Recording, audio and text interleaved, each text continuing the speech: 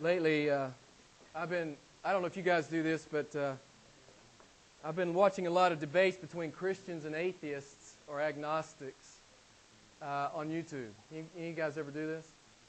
It's really a lot of fun. I mean, it's principally entertainment. It's not really so much substance as it is show. There's some good things that are said there, but you find out that debating doesn't have a whole lot to do with the truth or with substance. It has a whole lot more to do with how biting your sarcasm is. Because usually the debater who's the wittiest or who has the best sarcasm usually tends to win, at least with the reaction from the crowd. Most of these debates are held on university campuses, so you end up with a lot of students, hearing from a lot of students. They ask questions and they make comments on the debater's comments. Sadly, as I watch some of these debates, I've discovered how utterly indoctrinated many, if not most, of the young people are.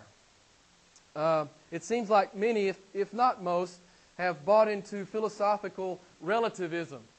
Now, you guys, I know you've heard a lot about that. Relativism just says that, what is right, what is good or bad is always variable. It's not fixed, it's not permanent, it's not absolute. It can be adjusted and can be adapted to the situation. You guys know what I'm talking about, right?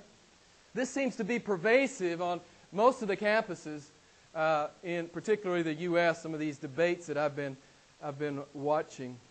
You know the mantra of the relativists, that may be true for you, but what? It's not true for me, right? So you guys know the mantra of the philosophy. The result of that kind of thinking is what? There is no absolute truth, right? There is no absolute truth. Truth is something that you don't bring to the issue. The truth is determined by the issue. You understand what I'm saying? So you don't bring a fixed absolute truth to the problem. You come to the problem with your own feelings and you decide what the truth is based on the problem. That's relativism. It's situational. It's circumstantial. Many times it's cultural. The truth is in the eye of the beholder, right? University philosophy professors, they teach their students that no one's opinion is superior to anyone else's, that there is no hierarchy of truth or values, that anyone's viewpoint is just as valid as anyone else's viewpoint. We all have our own truth. This is relativism. Now, if you think about this for more than about 120 seconds, maybe a little longer, you realize that absolute truth is self-evident. It is self-evident. It's logically necessary. Philosophically, relativism is contradictory. Practically, relativism is anarchy, if you take it to its fullest extension. So, relativism philosophically is logically indefensible, and of course the same is true for religious relativism. Now, let me talk about that just for a minute. I'm sure you've all heard someone say that all world religions are basically the same, that they all have validity, and effectively they're just different routes to God. Have you all heard this? I know that particularly most of the internationals, I know that you've had to hear this. I've heard it many, many times. How many of you have read Ravi Zacharias' book that we have on the book table called Jesus Among Other Gods? Have you guys ever read this guy? He's really, really good. Hey, go out and watch him debate. He's outstanding. Go out and watch him debate. Most of the atheists and agnostics and Darwinists won't debate him, nor a guy named William Lane Craig. But go out and watch Ravi and watch William Lane Craig. They do a good job. But regarding religious relativism, Ravi says it like this. Now, this is a little bit of a long quote, but I want you to stay with me. I want you to hear what he says. Modern pluralistic cultures are beguiled by the cosmetically courteous idea, I love that, cosmetically courteous idea that sincerity of belief is all that counts, and that truth is subject to the beholder. Listen to this. In no other discipline of life can one be so naive. Amen? In no other discipline of life can you be that naive. To say that all religions are right and that it does not matter whether the claims are objectively true is a catastrophic error in thinking. He continues, all religions are not the same, All religions do not point to God. All religions do not say that all religions are the same. At the heart of every religion is an uncompromising commitment to a particular way of defining who God is or is not, and accordingly defining life's purpose. He continues, anyone who claims that all religions are the same betrays a shocking ignorance of all religions. Every religion at its core is exclusive. And here's the sentence I want you to hear. Okay, don't ever forget this sentence. Ravi concludes like this. Whether you're talking about philosophy or religion, Ravi says, truth cannot be all-inclusive. Truth by definition is what? Someone tell me. Truth by definition what? It excludes what? The false. Don't ever forget that. Don't ever forget that. Don't ever forget that. By definition, truth excludes the false. You know, we lost a New Ager on that one time when we first came here. We had a New Age Gnostic who kind of hung around the church for a while, and you know, she was in some of the Bible studies, and I just finally, you know, she had no tolerance for our intolerance of untruth. And I just had to lovingly tell her, you know, that the Bible is God's Word, period. We stand on it. It's God's Word, period. And I told her that no matter what spills out of the mouth of a man, whether he's a philosopher or a shaman or a guru or an imam or a rabbi or a monk or a priest or a bishop or a pope or even a Protestant preacher, anything that comes out of anyone's mouth other than the Word of God is merely speculation. It's merely speculation. And she didn't like that much, and she left, never to return. Anything and everything other than biblical truth is nothing but the speculations of men. And you hear Paul talk about that in our text tonight. Colossians chapter 2, he talks about philosophy and persuasive arguments and empty deceit. Beloved, the absolute truth is that the truth is absolute. What's His name? Someone tell me. Yes, God is His name. Jesus Christ. Jesus Christ is the truth. What does He say? What does He say in John 14:6? I am the way, the what? The truth and the life. No man comes to the Father but through me. There's nothing relative about that. There's nothing circumstantial about that. There's nothing situational about that. Jesus says, I'm the truth. I'm the only way. That's the truth, period. It's not relative in any sense. You got to love Jesus, man. He's not worried about being politically correct. And He's not worried about being cosmetically courteous. He is the antithesis of the relativist. He is always unequivocal, always unambiguous, always unapologetic, and always unmistakably clear. He says, I'm the truth. There is no other. Jesus Christ says, I am the truth. So tonight, we hear Paul exhort the Colossians to stay on the absolute truth, to stay on Jesus Christ, to give no heed to man-made philosophies or man-made religion. Paul says it right here in the text. He says, don't be deluded by persuasive arguments. And he says, let no one take you captive through philosophy or empty deceit. Just by way of review, I think I'm going to tell you this every sermon I preach in Colossians just because I think it's so eminently important. Paul continues to hold up Jesus Christ. He says, He's all you need. You don't need anything else. And if anyone's teaching you need Christ plus something, that's a false gospel. That's not a biblical gospel. If someone is and this is what was happening in the church of Colossae. False teachers were teaching that you had to have Jesus plus something else, like legalism or religion or performance or works or mysticism. You had to have something plus Jesus to be saved. Friends, when you hear that, you know it's always false. It's not biblical. And as I've been saying to you, in fact, it is demonic. It doesn't matter if you call it Catholic, Protestant, or something else. Anytime you add anything to Jesus, it's false. It's a false gospel. And in my mind, as I've shared with you in each one of these sermons, I don't know if there's a higher form of blasphemy than to try to add something to the finished work of Jesus on the cross. Look at verses 1 through 4. I've got to get new glasses. I'm having trouble finding the focal point. Oh, here we are. Back here. Okay. Chapter 2, verse 1. For I want you to know how great a struggle I have on your behalf, And for those who are at Laodicea, and for all those who have not personally seen my face, that their hearts may be encouraged, having been knit together in love, and attaining to all the wealth that comes from the full assurance of understanding, resulting in the true knowledge of God's mystery, that is, Christ Himself, in whom are hidden all the treasures of wisdom and knowledge. I say this in order that no one may delude you with persuasive arguments. Paul is simply telling the Colossians initially in verse 1 how much he loves them and how much he loves the body of Christ. He struggled and suffered mightily for the body of Christ. Paul just had this love affair with the body of Christ. Now it's clear from the text that Paul's never met these people, but he loves them. Has that ever happened to you? It happens to me all the time. I have people from all over the world come into this church and boom, immediately I have a connection with them. Sometimes a connection that's even stronger or more real than the connection I have with some of my own family members. You guys know what I'm talking about? Man, you connect with that person. Man, they're your brother. They're your sister. This is what Paul is saying. Man, I've struggled mightily for you. He said, I love you people. He says, he's communicating, in my view, he's communicating his unwavering love for not only Jesus Christ, but for the people of God.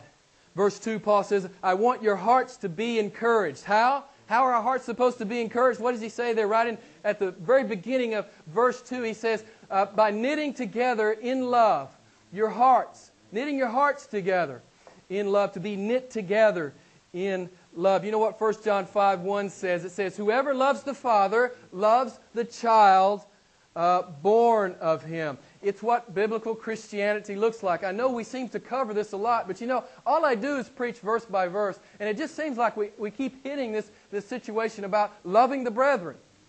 I mean, it's just all through the New Testament. The Christian is to love the brethren. It's non-negotiable. This is the call of God. This is the call of God. The supernatural love that one believer has for another. We know that 1 John, we talked about that book, I guess, about a year and a half ago now. As we preached through it, we know that 1 John is the book of assurance. How can we know we're a Christian? Go read 1 John. If you look like 1 John, you're a Christian. But 50 times, over 50 times in that small little book, 5 chapters, John talks about love. The word love is mentioned 50 times. And he's hammering home that we are to love the body. You know John 13:35, Jesus says, by this all men will know that you are mine. By what? How will men know that you belong to Christ? How will they know it?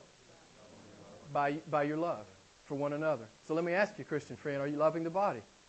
Are you serving the body? Are you being poured out for the body? This is what Christianity looks like.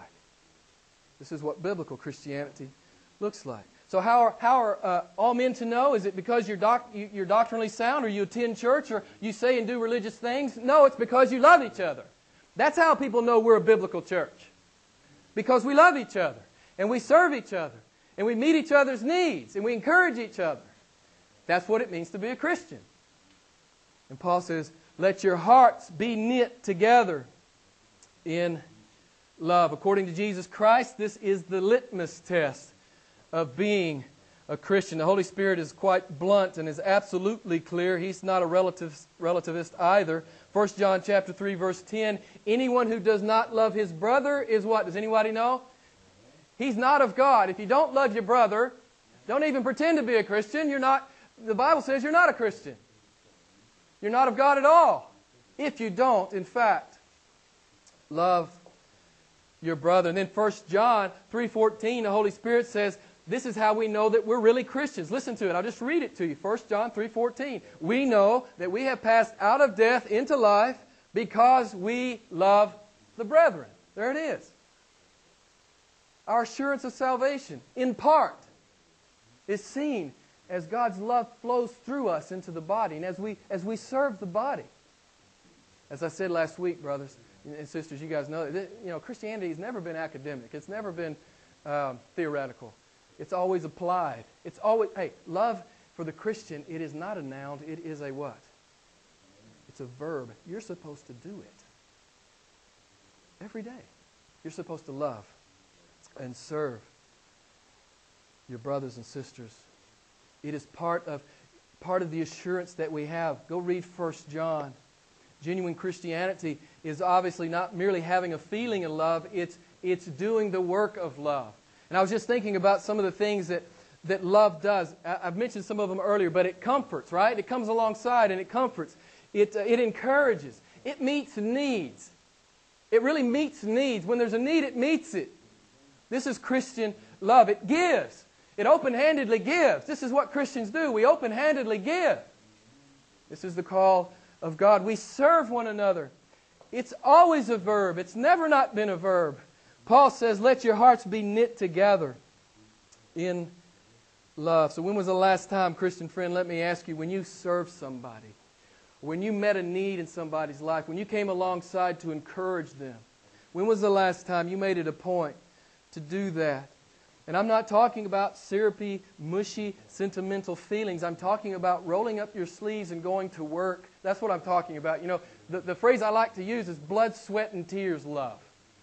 That's really the kind of love that Jesus modeled for us, and that's the kind of love that He calls us to. And the thing about it is, most of you know that the cool thing is that when you exercise love, you love to love. The more you love, the more you exercise love, the more you do love, the more addicting it is. You know, faith is addicting. If you actually, step out on God's Word and believe it and do it, it's addicting. Same thing is true with love, man. When you love and serve your brothers and sisters, it's addicting. It feels right. You know, it's like what did Eric Little say in the Chariots of Fire? He says, when I run, I feel the pleasure of God. Well, there it is. When you love the body, you will feel the pleasure of God in your life. You say your Christianity is a little dry. You say it's not what it used to be. Let me tell you, friends, roll up your sleeves and love your brothers and your sisters. It won't be dry anymore. You will feel the pleasure of God.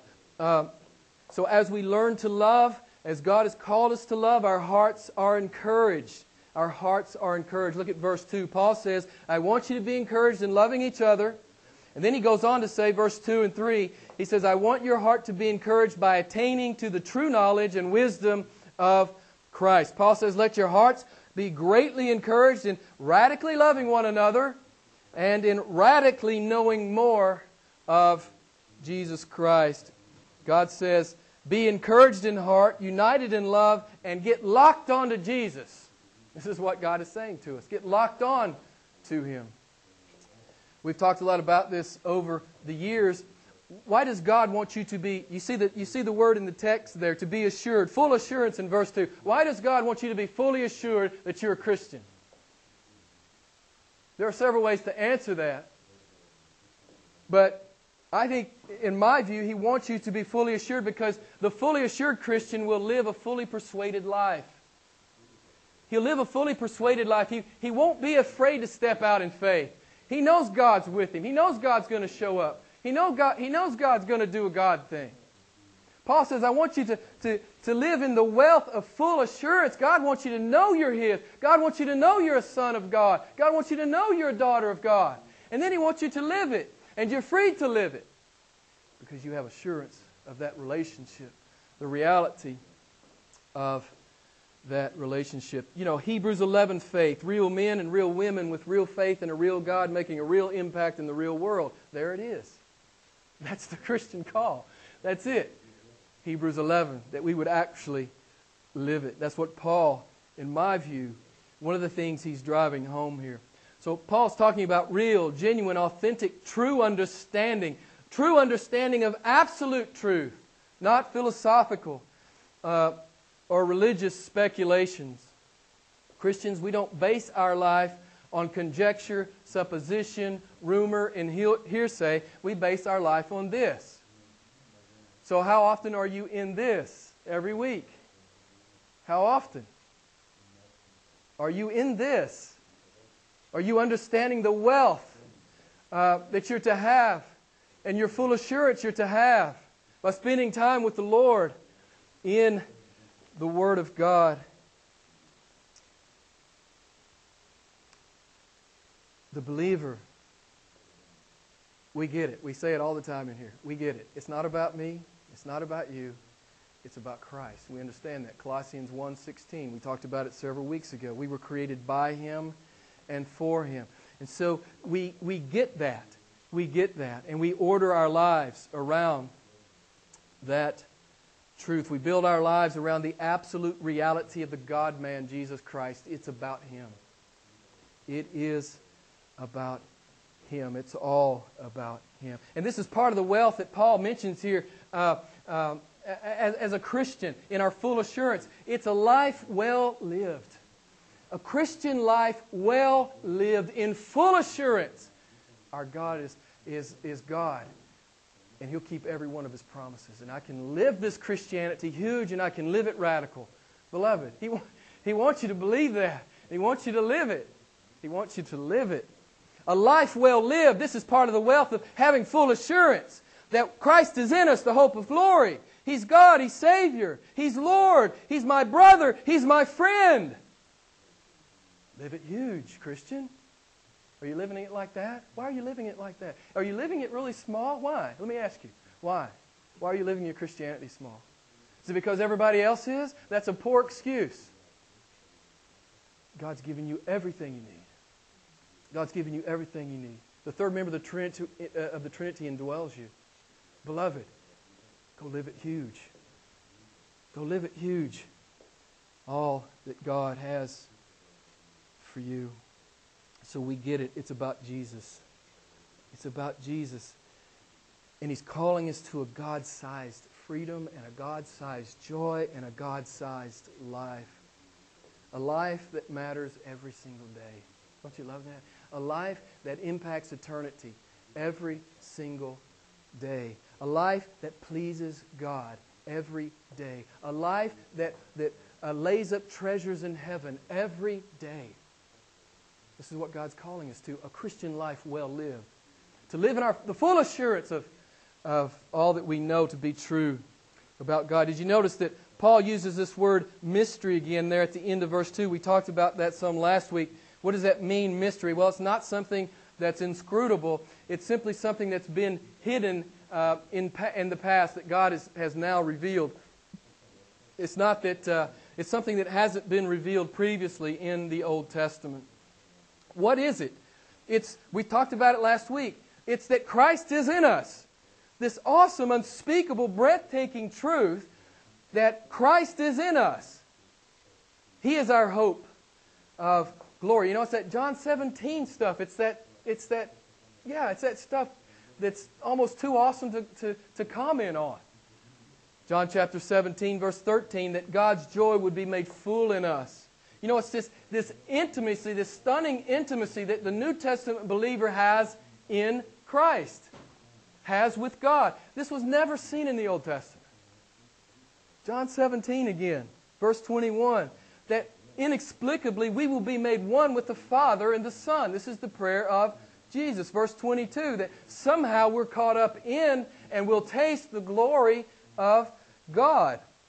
Verse 23, that we are loved by the Father even as the Father has loved the Son. Friends, this is stunning revelation. This is stunning revelation.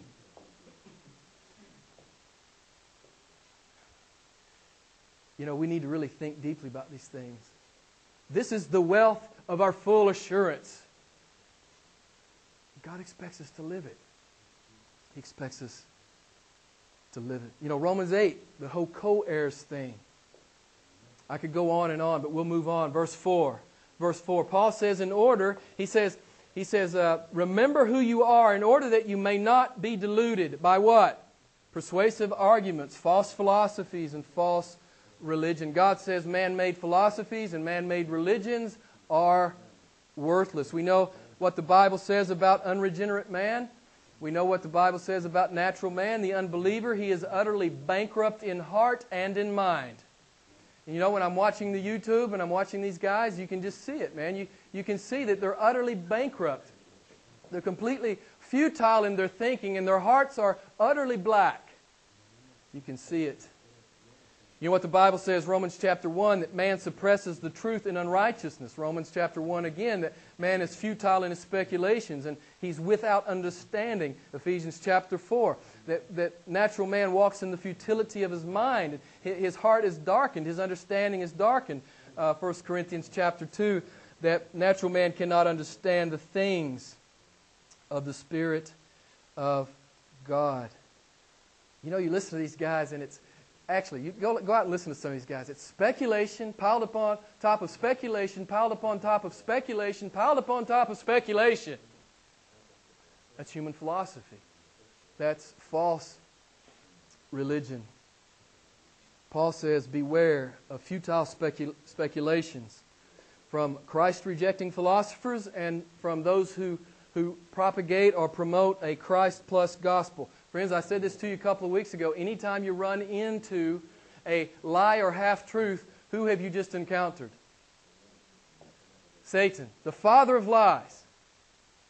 It doesn't matter whether you're sitting in what is called a church or not. If you run into a lie or a half-truth, the father of lies is being represented in that place. This is the Word of God. Remember how Paul said it in 2 Corinthians chapter 10, verse 5. Paul says, this is the work of the Christian, to destroy speculations and every lofty thing raised up against the knowledge of God. And we are taking every thought captive to the obedience of Christ. Paul says to the Colossians, and he's saying to you and me, we're supposed to obliterate all speculation. Obliterate it. Any speculation against the true knowledge of God, and proactively take every thought captive to Jesus Christ. Let's look here at verses 5 through 8. Verses 5 through 8. For even though I am absent in body, nevertheless I am with you in spirit, rejoicing to see your good discipline and the stability of your faith in Christ. As you therefore have received Christ Jesus the Lord, so walk in Him, having been firmly rooted and now being built up in Him and established in your faith, just as you were instructed, and overflowing with gratitude. See to it that no one takes you captive through philosophy or empty deception, according to the tradition of men, according to the elementary principles of the world, rather than according to Christ. Paul says, I have heard about you guys, right? We've already heard this from Paul. He says, I've heard about you guys from Epaphras, over there in chapter 1, verse 7. I've heard about you guys. It's real with you. I've heard about it. Don't you love that? He says, I've heard that it's real with you. He says, I've heard about your good discipline and your stability of your faith in Christ Jesus. If you look at the original language here, there's this connotation of these are military terms, there's this connotation of holding rank. He says, you're holding rank with God. Amen? Isn't that an awesome thing? He says, you're holding rank with God. You're steadfast. You can't be scattered. You can't be broken. You're holding rank. You're committed to the living God. And then he says in verse 6, he says, so what? What does he say in verse 6? Somebody tell me. What's the exhortation in verse 6? Walk in Him. Walk in Him, Christian friend. Walk in Him. What a beautiful exhortation. As I told you earlier, it's not academic. It's not theoretical. God means for you to go live it out in the world in such a way that people see it and they are attracted to it, and or you may be persecuted for it. But to live it out in the world, it's a lifestyle to walk in Him and with Him every day. I tell you this all the time. Jesus meant it when He said, follow me. He meant that. He means for you to go with Him. He doesn't mean for you to do a couple of religious things and then sit in the pew for the rest of your days. That's not what He means by Christianity. He means for you to go with Him radically, extravagantly. This is the call of the New Testament Christian. How does the Holy Spirit say it? In 1 John chapter 2, verse 6, the one who says he abides in Christ ought himself to walk in the same manner as Christ walked. We know we can't walk sinless like Jesus, right? We know we can't do that, but we can walk in the same manner He walked. You say, well, how can we do that, Jim? Easy. Easy. We can do it. We can walk in love, can't we? We can walk in humility. We can walk in truth. We can walk in service. We can walk in the Spirit. We can walk in obedience. We can walk prayerfully. We can walk expectantly. We can walk assuredly. With all joy, we trust in the sovereignty of God. Whether blessing or trial comes, we trust and we praise God. That's what Christianity looks like. We're not fair weather believers. We trust in the goodness of God no matter what the circumstances are. We are not relativist Christians. Jesus says, "This is my food, to do the will of my Father." And this is to be our food, beloved. And Paul says, walk in the wealth of your full assurance and understanding in Christ. It's a lifestyle. It's a lifestyle. Every day when you wake up, it's a lifestyle. It's how you love your spouse. It's how you raise your kids. It's how you do your job. It's how you give your money. It's how you serve your church. It's a lifestyle. It's how you deal with your neighbors. It's how you deal with it when you have a flat tire. It's a lifestyle. It's a lifestyle. Verse 7, Paul says this flows out, this lifestyle of radically loving and obeying Jesus, it flows out of a life. Look at this, verse 7, firmly rooted and built up and established in Christ. We touched on this last week. Christianity has always been very, very simple. If you've been mystified by Christianity, let me boil it down to this for you. Christians give themselves to the study of the Word, and then Christians give themselves to the... Someone tell me. Doing the Word. It's very simple. You know, you don't need a lot of robes and hats and stuff and big buildings. And you don't need a bunch of junk. Real Christians give themselves to the study of the Word, and real Christians do the Word. Albeit imperfectly, none of us do it perfectly. We own that. We own that. But that is our call. Notice here in verse 7, Paul ends up, he says, this kind of life, being strong in heart. Let me just summarize some of the things. Strong in heart, united in love, settled in understanding, stable in faith, firmly rooted, built up in Christ, walking in Him. All this leads to, and I love this how he ends verse 7, it leads to overflowing with gratitude or thanksgiving. It's really getting the whole Christ is in me, the hope of glory thing, and a billion eternities will not be long enough to give thanks to God about that. Again, we've talked so much about it. I hate to mention it, but how can you not mention it? We were enemies, but now we're co-heirs. A billion eternities will not be long enough to praise God for that fact. Thanksgiving should just be welling up in our hearts all the time. If we're really thinking about all that the Bible says we are in Christ, nothing should be able to steal our joy. James chapter 1. Nothing. We are God's people. We are God's people. We are sons and daughters. Paul says, verse 8, remember who you are and see to it that you stay on Jesus. Don't be enticed by man-made philosophies or man-made religions or the traditions of men. Some venerate traditions simply because it's a tradition. As if the tradition somehow was on par with the Word of God. I love what MacArthur says about this. John MacArthur, that preacher in the U.S. He says there's nothing necessarily sacred about a tradition. Often it is nothing more than perpetuated human ignorance. Amen? Hey, I found that to be true in the tradition I grew up in. I don't know what tradition you grew up in, Christian tradition. But traditions seem to somehow, in some ways, many times, supplant what God's Word actually says. I think MacArthur is right.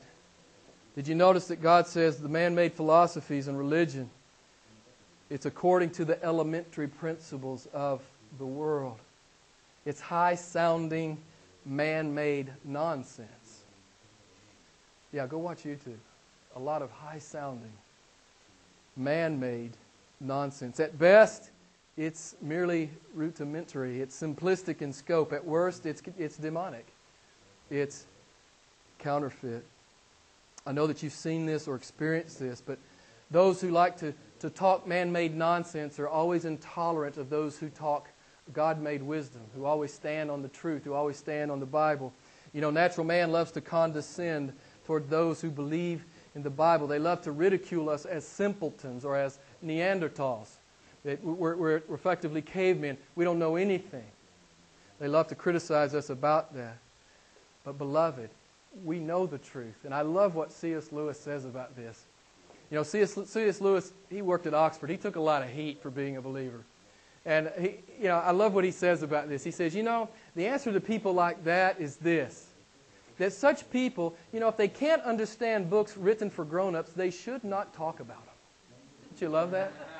And I've used that quote many times on several knuckleheads I've known down through the years. They just shouldn't comment on books written for grown-ups. They just shouldn't comment on them. But God says it even better than C.S. Lewis. And some of you could probably guess where I'm going to turn. I'm going to close with 1 Corinthians. 1 Corinthians chapter 1, verse 18. If I can, in fact, read my Bible. Got to get some new glasses. 1 Corinthians chapter 1, 18 to 24. 1 Corinthians chapter 1, 18 to 24. Listen to what God says about His wisdom and the wisdom of the world. 1 Corinthians chapter 1, verse 18.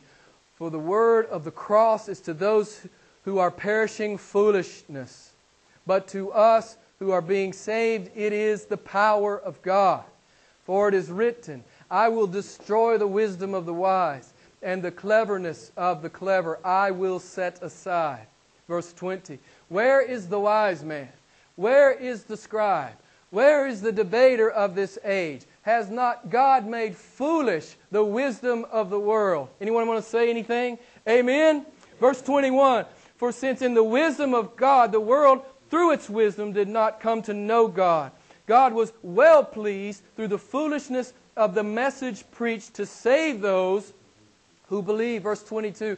For indeed Jews ask for signs, and Greeks search for wisdom. But we preach Christ crucified, to Jews a stumbling block, and to Gentiles foolishness. But to those who are the called, both Jew and Greek, Christ is, somebody read it to me, the power of God and the wisdom of God.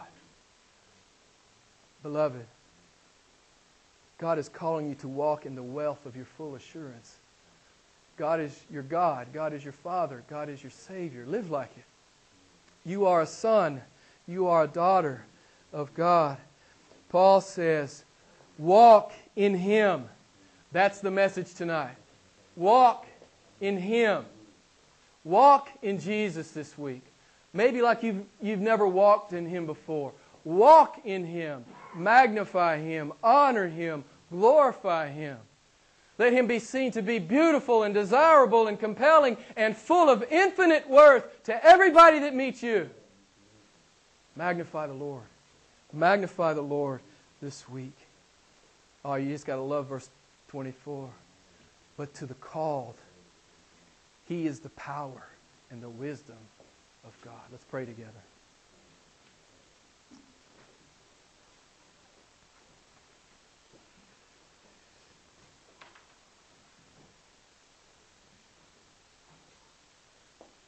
Father, we talked about last week, we're so wealthy.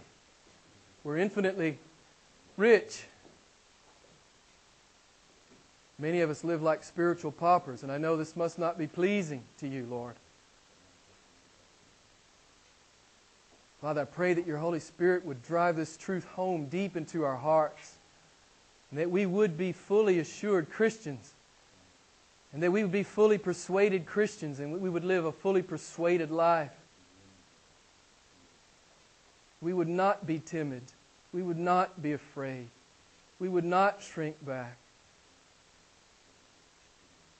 But we would live in the true wealth of our full assurance. We would not be deluded by high-sounding nonsense. But we will stay on the Word of God. We will be students of the Word of God. And Lord, help us, we will do the Word of God. We praise you, great Lord. We thank you for this exhortation from the Apostle Paul. We thank you for this warning that we would stay on Jesus. We wouldn't flirt with the world. We'd stay on Jesus. Thank you, Father. Thank you that He is the power and the wisdom of God. We praise you, awesome, beautiful Lord. In Jesus' name, amen.